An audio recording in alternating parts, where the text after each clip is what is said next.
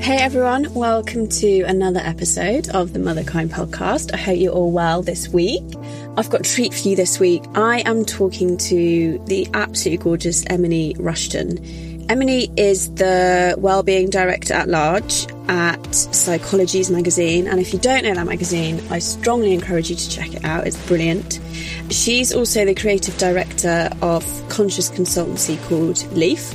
She is a trained holistic facial therapist and she's studying for her diploma in Vedic healing, but she's been living in accordance with Ayurveda, and I'm sure you've heard of that. If you haven't, we get into it in the podcast, but she's been living that way for about 10 years. So she really walks the talk. She lives an incredibly holistic and grounded life, and we talk about that and how she manages to do that alongside all that she does and being a mum to two girls. This one is very deep, as most of the podcasts are. We really get into working motherhood. Eminé went back to work when her little girl was very young, and we talk about that, and she's very open and honest about that. It's beautiful, that section of the podcast. I said, I really want this job, but I've also just become a mother and I don't even know what that means yet. I'm still in the fog and the fear part of it. And that was a journey. We also talk about slowing down, being present, how she manages that switch between being a working mum and a really present, grounded mum. I always aim to do some deep breathing or some meditation or a few kind of asanas and yoga stretches before the children walk through the door. We talk about Ayurveda, which, if you haven't looked into it, is just absolutely fascinating. So we get into that. I discovered it before I got pregnant with Mia and really started to integrate it in my life, and then followed it, Ayurvedic protocol and sort of lifestyle advice when I was pregnant with her all through my pregnancy.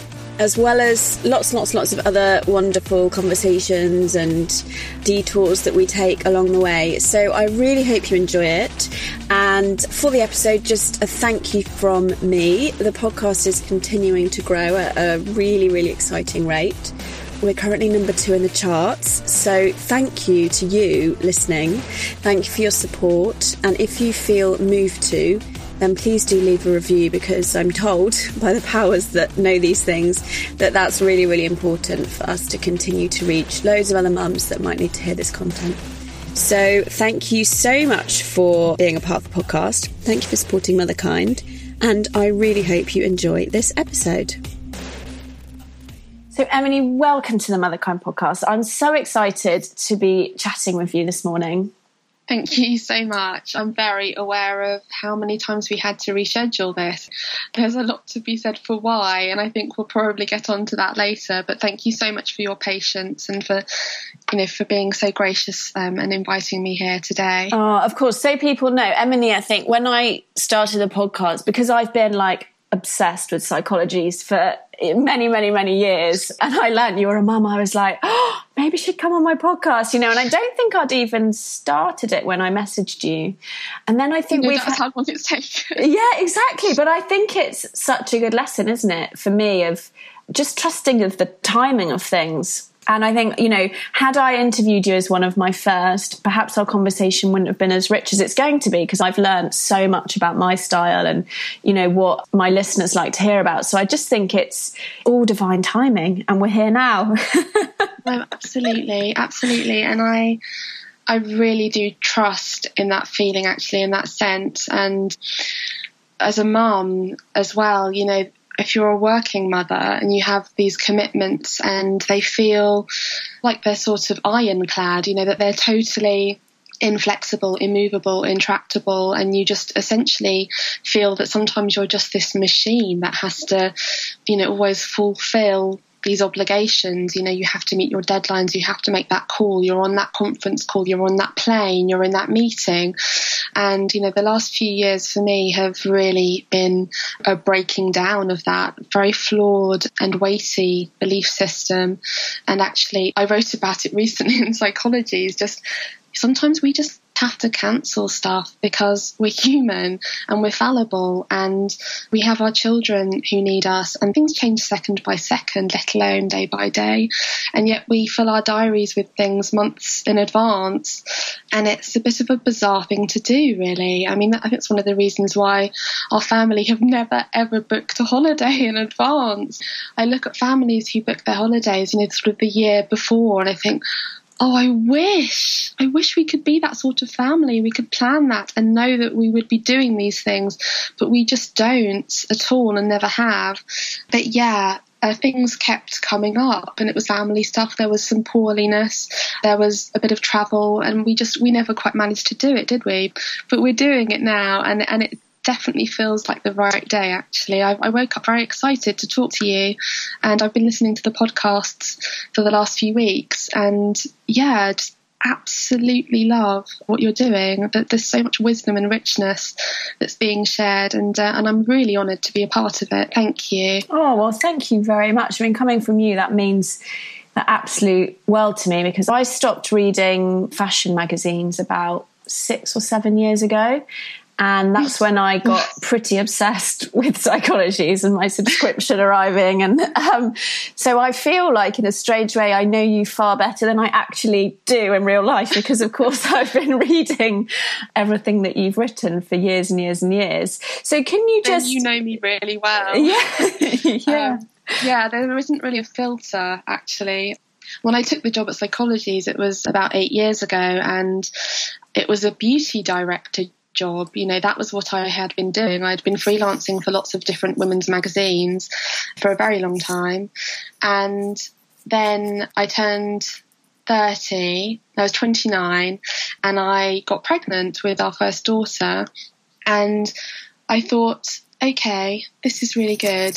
It was the right time. We were very lucky, and it was what we wanted, and we were just over the moon.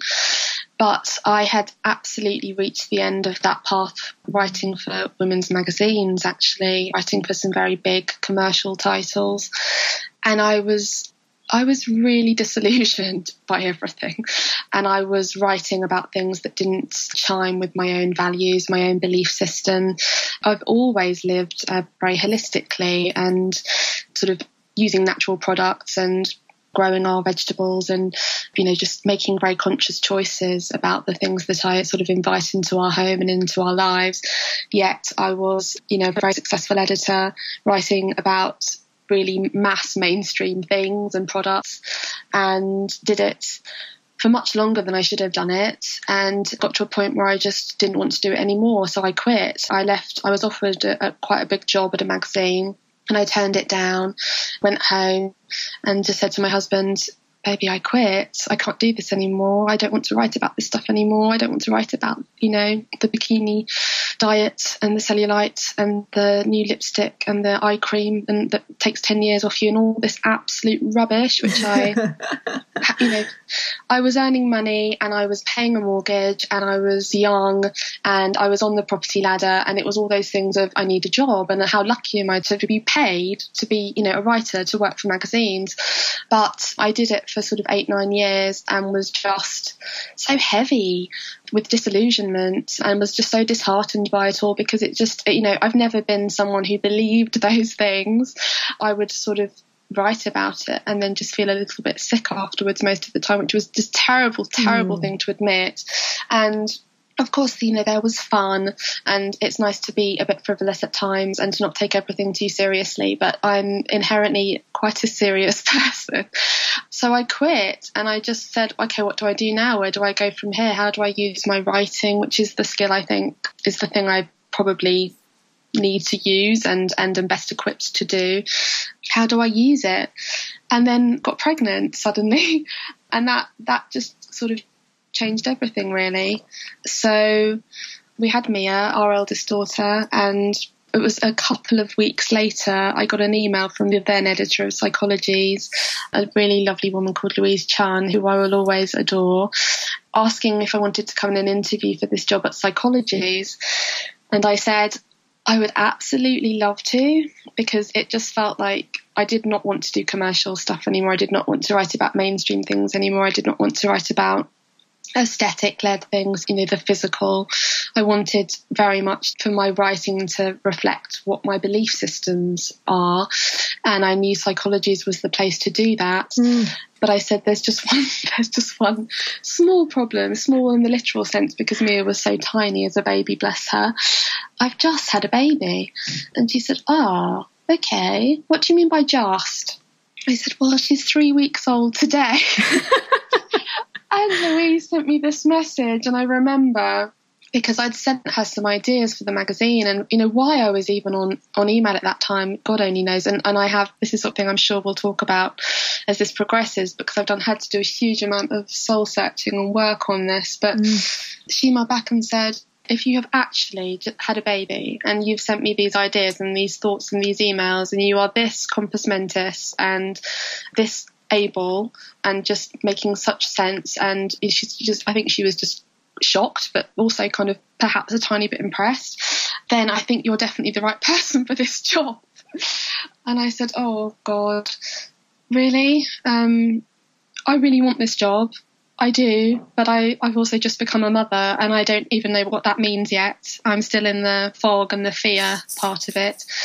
And that was a journey, really, between the two of us. She waited for me, and I knew I was leaving my child early to go and do this job. But it came about really because my husband had been struggling for a while. Bless him. He was working as a support worker with people with really quite profound learning disabilities.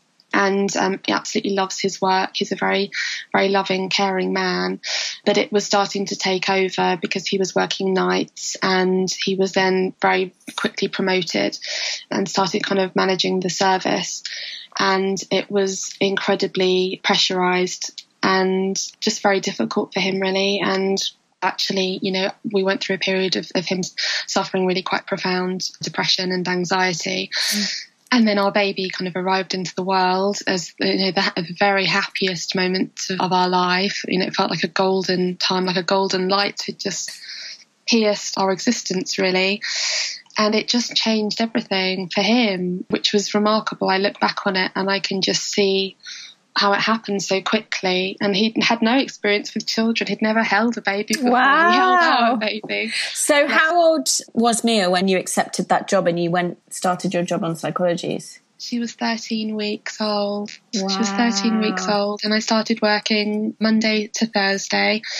Were you living in London then? Because I want to talk about the move and everything. I was. Okay. We were living in London. We were living in a little flat in Greenwich, and Paul quit his job the same day that I accepted the job, and he became a full-time, utterly dedicated, natural, just hugely loving and sort of committed parent. And there's never been any disparity or any distinction in us as parents. It's funny because, my friends laugh and say, he's the mother, but they're just roles we've created, I suppose. And he's given everything he has to our children in a way that's been so selfless and probably relatively rare, I suppose. We're led to believe it's rare for men to do that, but they do. And I've seen it over and over again. And that was the process, really. So in my mind, our baby was as loved as she could possibly be. She was with her daddy, and I took a role that I believed in, but also that needed to be taken because I needed to support our family.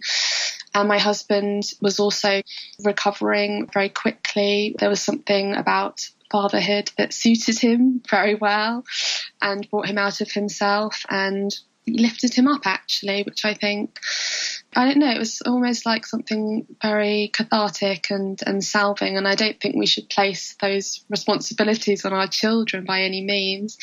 They're not there to fix us, but they're there to teach us, certainly. And I think that happened. So, yes, my introduction to motherhood was a bit bizarre. It was a bit stop and start. It was very happy and vital pregnancy and a natural, good, quick birth, which I was incredibly blessed to experience. But then very quickly afterwards, just a feeling of panic, actually, struggling to kind of get the breastfeeding thing right, really knocked sideways by not sleeping. Yeah. Still trying to juggle freelance commissions and work so that money was coming into the house, because as with so many of these hugely important jobs in our society, they're very poorly paid. So my husband, bless him, who was doing this incredible support work, was earning very little money doing it. So still lots of responsibilities and lots of worry. And yeah, it was, this was 8 years ago now, and I look back and I know how certain I felt at the time that my decision was the right one. I had no doubt in my mind, but I also now think back on what that mind was and how that mind was functioning, and how perhaps I'm not sure I would have done it the same way if I were to be given a second chance. No, I was going to ask you that. Would you do it again? I think because I've now got 2 daughters, so I have Mia, who's 7.5, and Celie, who's 4.5. Motherhood a second time round could not have been more different. And I think that was a very, very conscious thing, a very conscious need to really heal up those doubts that I'd carried with me for so long. Did I run away from her? Did I have a choice? Okay. Yeah. Did I need to take that job at that time? Could I perhaps have just not and moved? We could have stayed with our parents for a couple of years. We could have just raised our babies without the financial pressure around us. All of these questions that come up, and I get very emotional when I talk about it, always, even now. The podcast you did with Marianne Williamson, which I listened to only recently, she talked about that very honestly, and I felt very triggered by it, actually. I felt very, very emotional about it when I heard her talk about the fact that you shouldn't even think about leaving your child for the first 4 or 5 years. And why would you do that? Why would you have a child and then leave them? They need you. You're everything to them. It's the most formative period of their lives, and there's no mending of that, and I sort of listened to it and started to feel triggered and unsettled and upset, but also because I've done quite a lot of work on making peace with that decision that I made at that time, I could absolutely see the truth in it, because I really genuinely believe that we do make the best decisions we can at the time with the information that we have. Exactly. In that moment, we don't always have this broad spectrum perspective. We can be struggling, we can be exhausted, we can be anxious, and I was all of the above, really. And a job came up which met all of my values, which was a great opportunity, which was a wonderful title, which was right for me in all the right ways, but also not at the best time. But I still had to make that decision. So I made it, and I am glad that I made it. But I also, and have many times since, wished that I could just go back to that newborn baby and just be with her for quite a bit longer and not give myself any other great challenge. It's so right what you say, though, isn't it, about, that we make the decisions. We are always doing the best we can. And actually what's interesting is many people have found that episode really triggering. And I've actually, to be really honest, and I haven't told anyone this, I've grappled with whether I should take it down, because so many people have said, it made me feel incredibly guilty, it made me feel incredibly triggered.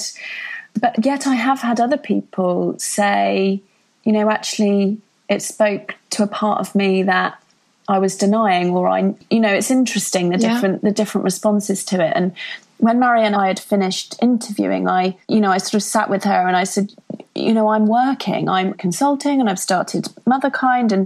And she said, listen, I say all these things because her first book, which was a global bestseller, came out when her daughter was 2.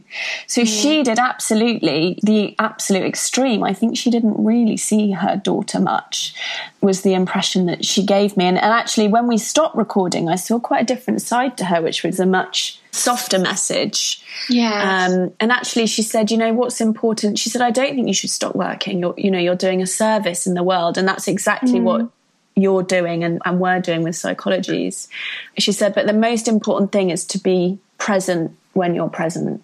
And I really, really took that to heart. She said that one of the mistakes she'd made, and I can't remember whether she said this in the interview or when we'd finished, but she thought the most important thing was that she was physically there with her daughter. So she had an office at the end of her garden. But she said that was one of the worst things that I could have done, because her little girl could see her mum, but her mum was totally unavailable to her.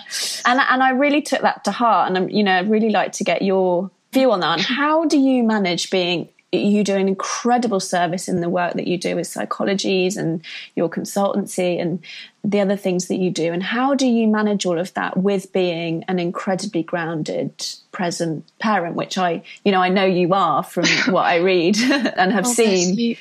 I'm not always. I really am not.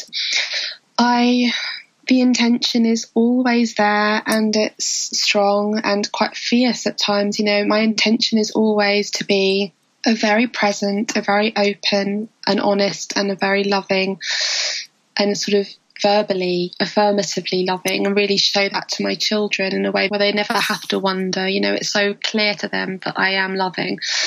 But I make so many mistakes all the time, and there are lots of different little parts of my life, and almost all of them take place at home. So my children are now both at school, and I work from the moment that my husband takes them out of the door on the school run.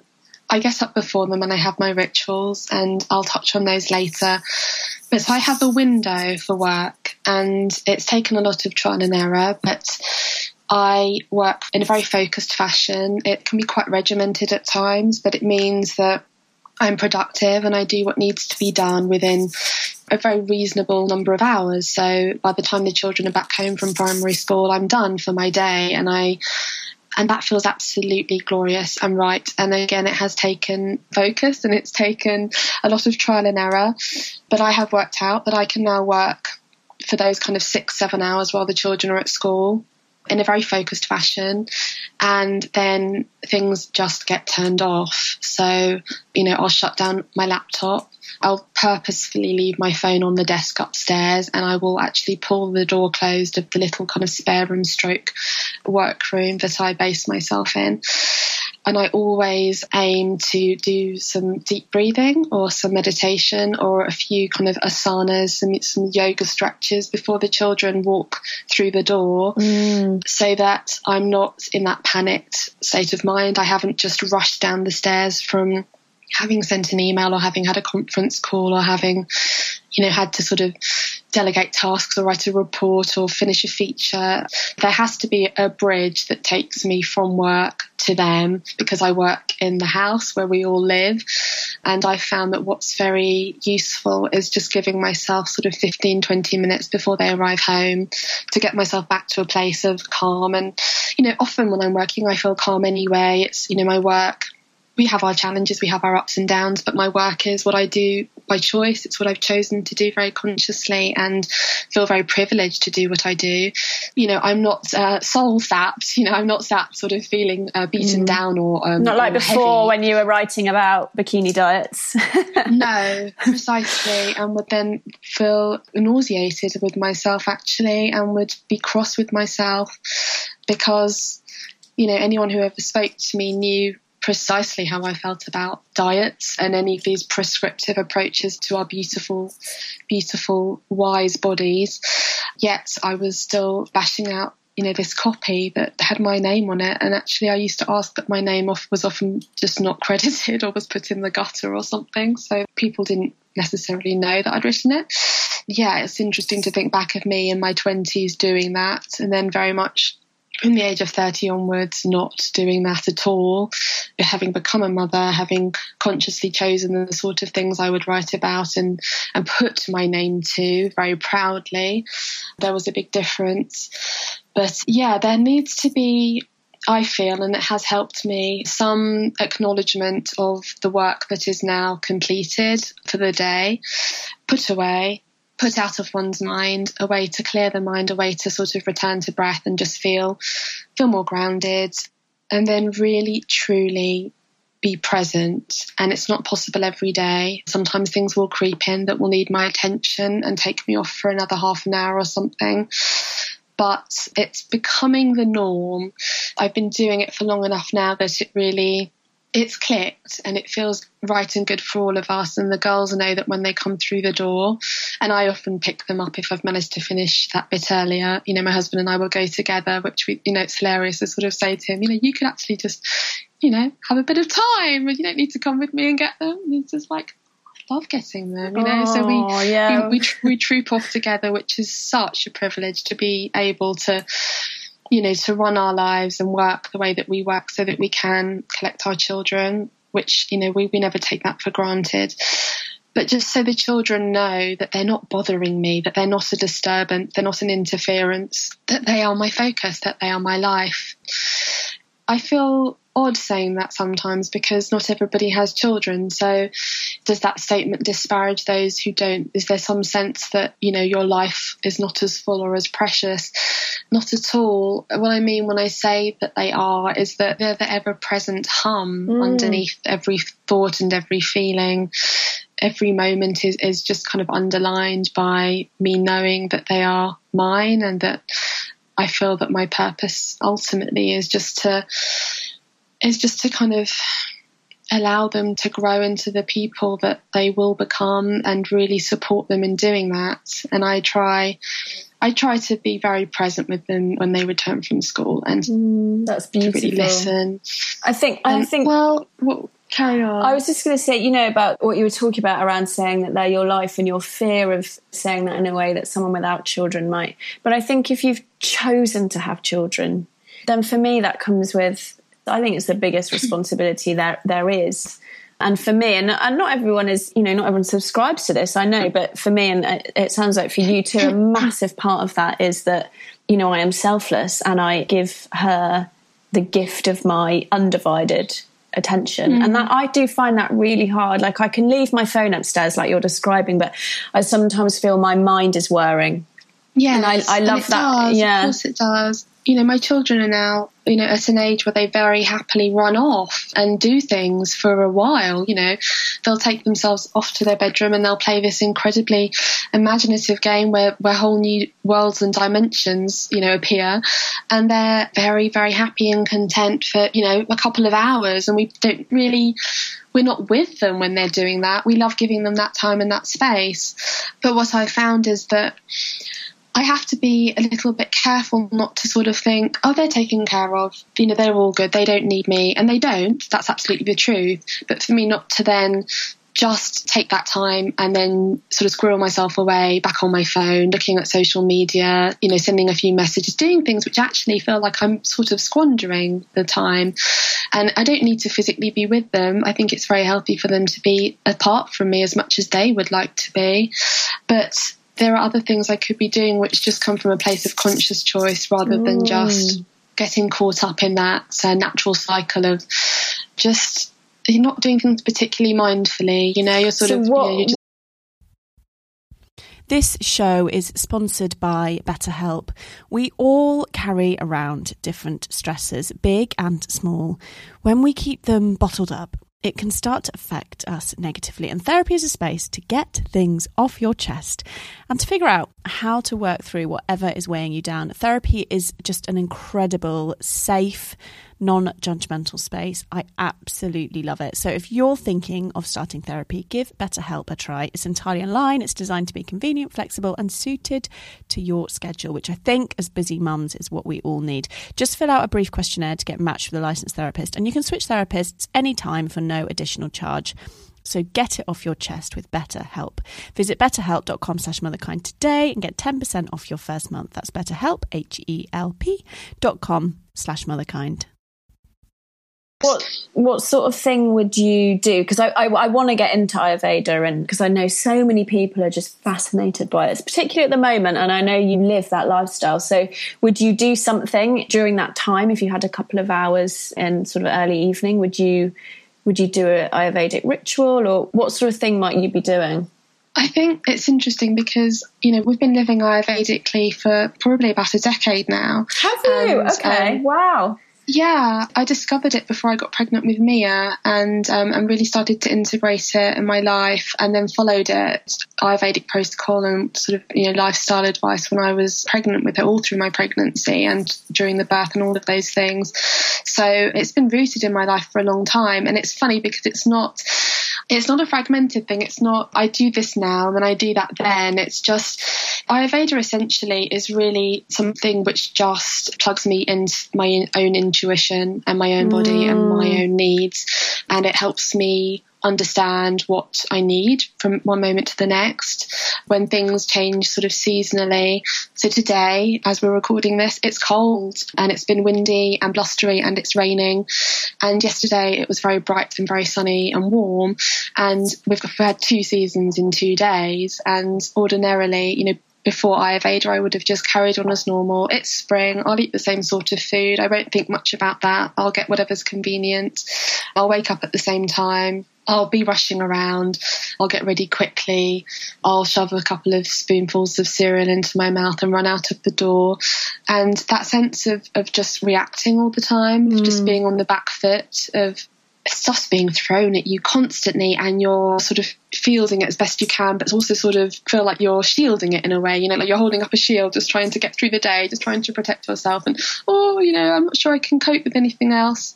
And that feeling is all too common, and it's one I can absolutely relate to. It's how I lived for the best part of my sort of late teens and 20s through university and beyond.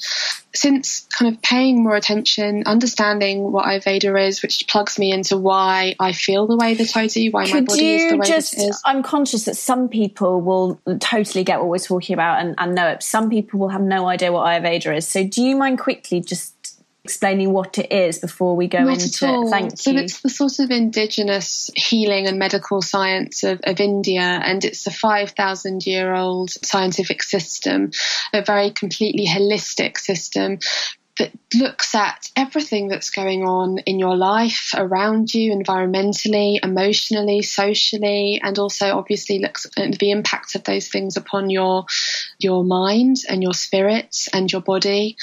It's the big picture approach. So it's not about ever looking at a symptom like a rash or a sore throat and thinking, okay, I need, to take a tablet or I need to take this medicine. It's understanding that before any of those things are apparent or have manifested, there would have been, a huge number of things that had happened before, which perhaps if you had been plugged into your body's own intuition, you had been listening, you had been aware of them. And this is what Ayurveda teaches you to do so beautifully and so naturally, you would have understood the root cause long before it became a symptom or an illness. So interesting. It's really beautiful, it's really incredible, and also hearteningly really very simple. With a day such as today, for instance, understanding that it's damper and it's colder, we've gone back to eating foods that we would have eaten in winter. We know Paul's got a curry on the go downstairs. The girls had a warm porridge with cinnamon and nutmeg this morning. Paul made turmeric milk, which we all had. I'm wearing an extra layer. I'm wearing some very warm woolen socks. I'm just responding to the fact that there's been a change, and I feel the change.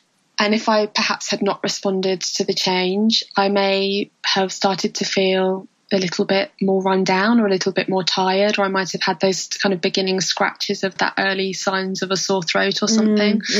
My daughters, if they'd carried on eating ice cream or yogurt or having milk, dairy really heightens the dampness in our system. Perhaps they would have been caught out. They would have got one of those spring colds, which are so common at this time of year. But we decided consciously to pull back on the dairy on days such as this, and they can have a nut milk or something else. And I know I'm focused on the food more than anything, but it's not. It's always isn't always about the food, but it's a good way in. It's a good example of how you can adjust. And everything from nights that just feel that bit heavier, perhaps they're darker, it's a new moon, you're affected by lunar cycles, or it's just a seasonal shift. It's just a point in the month in your own cycle as a woman as well, where you just feel less energized, you feel heavier, you feel lackluster. and always listening to that, understanding that a response is required of you. It's not, these things are not meant to go unheard. They're meant to be responded to. And the really, truly loveliest thing about Ayurveda is that you start to listen and your body feels heard and your body responds so much more rapidly. And then this kind of trust grows between the two of you, between this mind, which is always breaking things down and trying to be, obviously very logical, trying to answer things and rationalize all the time. But our spirit, the hearts of ourselves, our essence is all feeling, and it's intuition and it's inklings and nudges and sensations, which we can't really rationalize. So it's about kind of all of these pieces of ourselves coming back together and really, really feeling that they're connected and that they're supporting each other, and starting to understand what it feels like to really feel whole. I haven't left that part of me somewhere else. My mind isn't now in my inbox on my phone whilst my body is holding my child, whilst my spirit is flailing and depleted.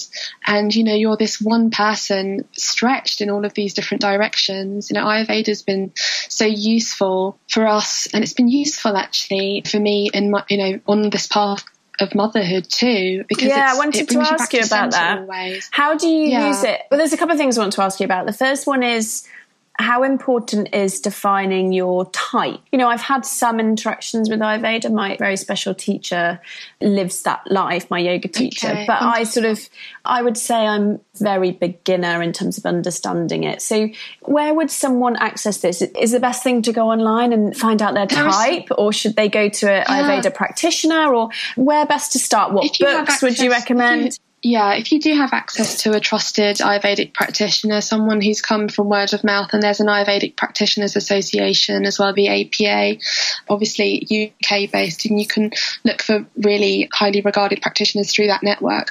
But having that introduction with a qualified Ayurvedic doctor or practitioner would be the most beautiful way to begin the journey, because it's just an incredibly, the depths of the things that you begin to learn about yourself are just, they're utterly transformative, and it's beautiful to be guided in that. But it's also very enlightening to simply begin to work out for yourself why you are made the way that you are made, and why you respond to things the way that you do, and why you sleep and dream and argue or not, or sweat, or all of these things, all of these processes which make you the whole person that you are, what they're affected by. And there are lots of really good tests actually that you can take online. There's a really good one on Jasmine Hemsley's website, and I write a blog called The Balance Plan, and there's a big kind of discover your dosha section on that website, which I'm proud of. It's a good test, and it guides you afterwards with regards your results and what it says about you. So your dosha, sorry to interject, just for people who don't know what I mean, your dosha is your Ayurvedic type. Okay. It's like your natural constitution. It's from the moment of your conception, actually, is the belief in Ayurveda. The moment of your very conception was the moment when all of these elements came together and came to define the person that you would come to be. And so a very kind of clear picture is painted of your natural makeup, the constitution, and your proclivities, and it's really fascinating.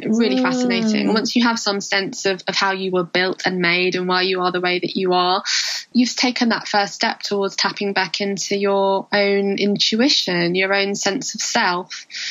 And it's helped me enormously. My natural type is, call it Pitta in Ayurveda, and it's overridingly Pitta, which is the fire element. So this was probably the presiding energy of most of my youth and teen years and early 20s, which was fire, which was incredibly driven, ambitious, competitive, argumentative, explosive at times, hot-headed, hot-blooded, and really, really fascinating to work all of that out and understand that energy needs to be balanced. It needs to be balanced. And so what are the girls? Are the girls Pitta too?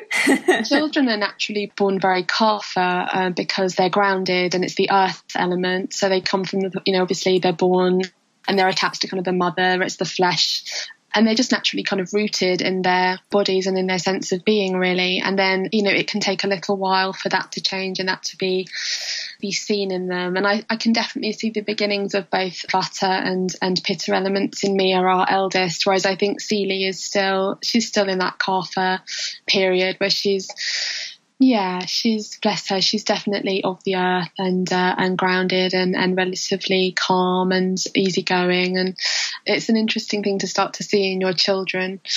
I think actually the thing as well with the balance plan, which is, the blog I've been writing for several years, it's not about this idea of achieving this kind of idealistic balance in life. It's very much about understanding the elements that make you and how you can, through Ayurveda, balance them so that you become a calmer and a more even, measured and content, I suppose, version of your natural self. So the balance plan, I suppose, to some people seem like this is the mythical secret to a perfectly balanced life, but it's much more about how our intuition can take us back to what our body needs, really guide us back to how we thrive, how we can heal ourselves, how we can support ourselves just by listening, just by paying more attention, being present in the moment and consciously responding, to what we need rather than just pushing it away and doing it another time, just really learning that we need to listen more. And how do you think, following this philosophy of being really connected to yourself is what I hear. How do you think that's informed how you are as a mother? And have you had big sort of challenges or awakening through your motherhood journey? And what have those meant and looked like? I don't think anything has challenged me more than motherhood. I'm glad you said that. Oh no, it's on every level. I think it's been absolutely the most challenging thing I've ever experienced or lived through, and particularly with my eldest. And I think that's for lots of different reasons. I've read The Conscious Parent and The Awakened Family by Shefali Tsabari, and this idea that your children choose you, and they choose you because the act of you parenting them, the act of motherhood, that process is essentially an act of getting you to the point of the highest enlightenment and a point of really, there's no path of self-improvement that's more challenging and more engulfing than parenthood, actually. And I know why I am Mia's mother, and I know why she is so strong-willed and hot-headed and fierce in some ways. She's a strong person, and she really holds me accountable.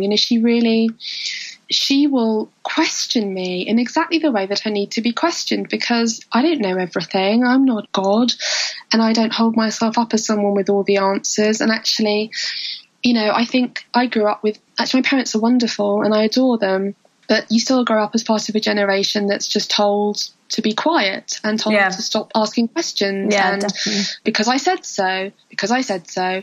And it's really fascinating because you as a mother and as a father, I do say that consciously because there really is no separation with my husband and I and our children. But you want to raise people who question. You want to raise people who don't just take what they're given, who fight for the right things, who want justice and have a strong sense of morality and belief system.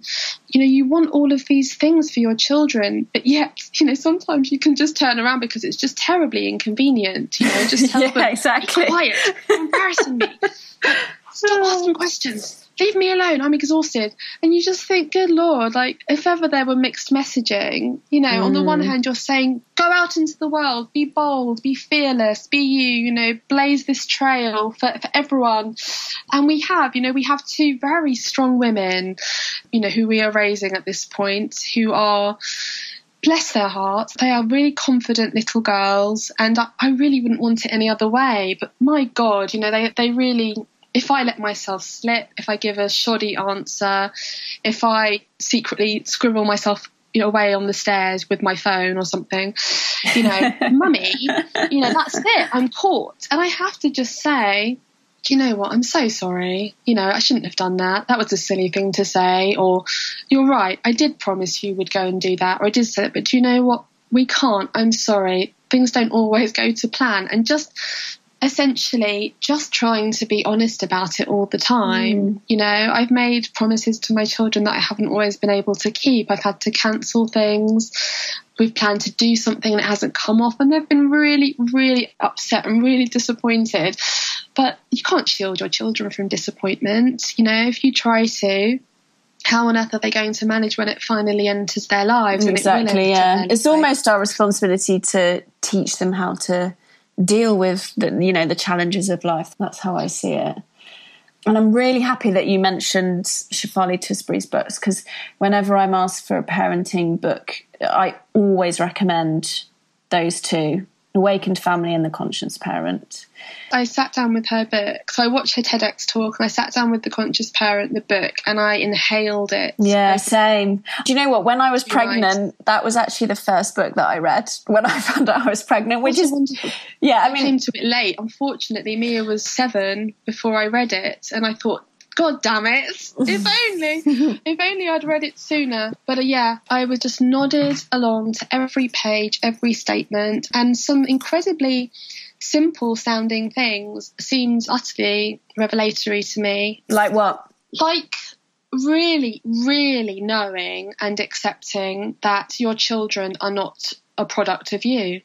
And actually, and really, really being quite strong with yourself there, because they're not there as exemplars of you, of your parenting, of your example. They shouldn't be. They really need to be their own people.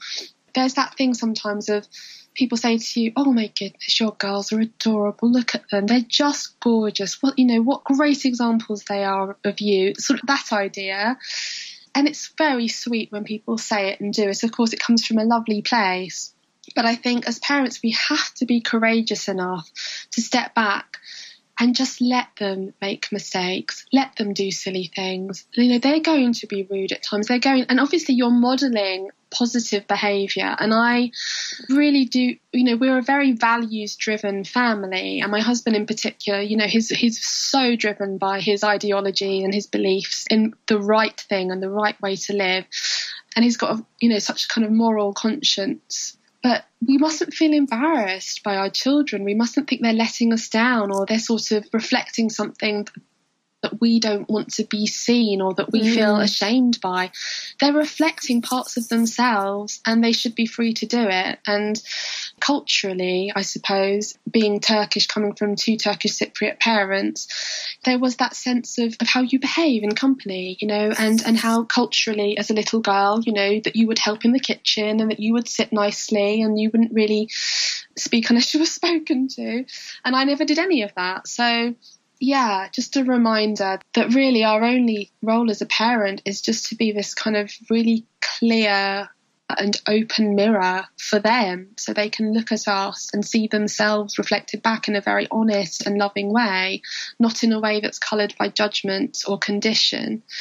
That was definitely the presiding message that I took away with me, that I felt very moved by, and which I really try to remind myself of daily. I love it as well.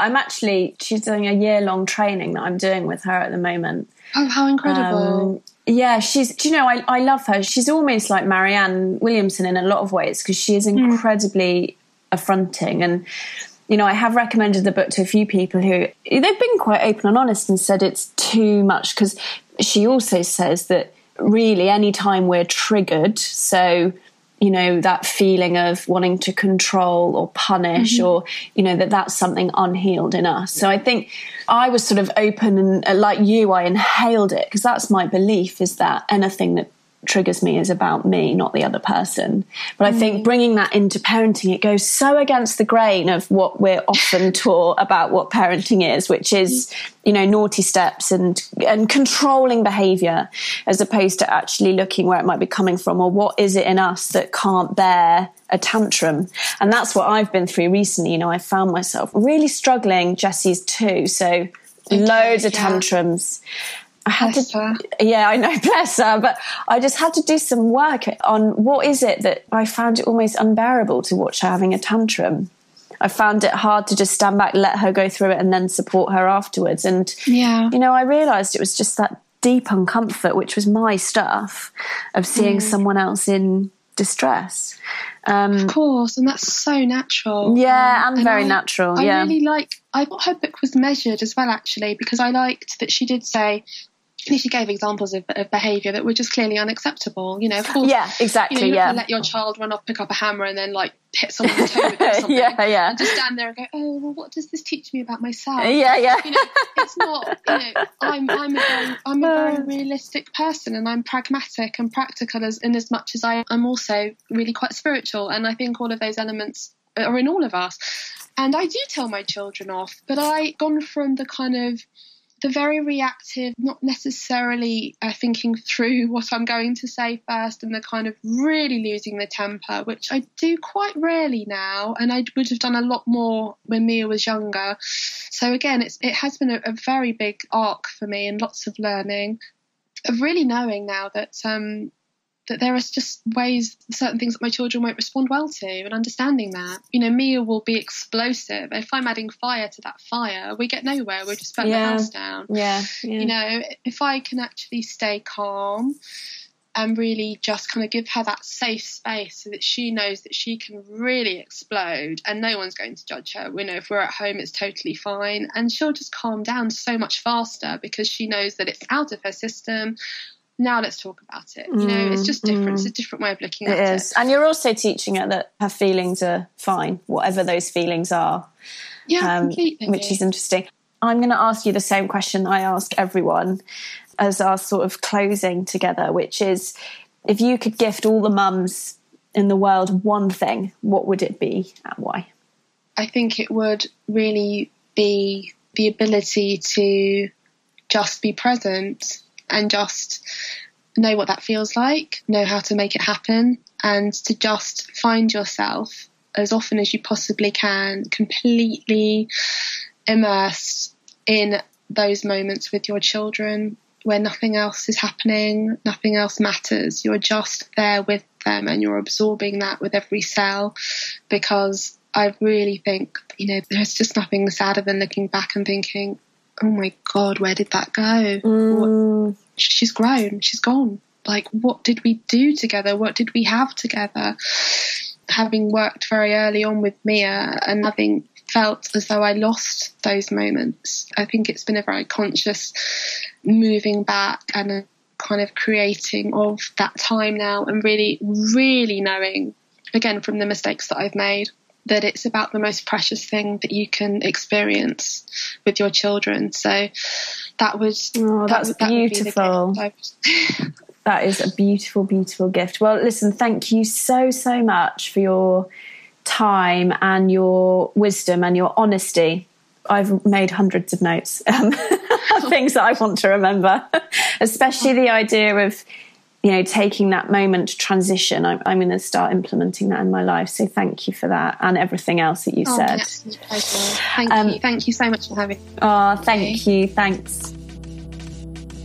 So that's it. Thank you for listening to the episode. I hope you really enjoyed it. And if you did, please do leave a review on iTunes. It does make a massive difference to the number of mums that we can reach with this content. If you were listening to that episode thinking about one of your friends that they might benefit from what we were chatting about, then just tag them in on Instagram. My bio will include the link to the podcast so they can find it really easily from there.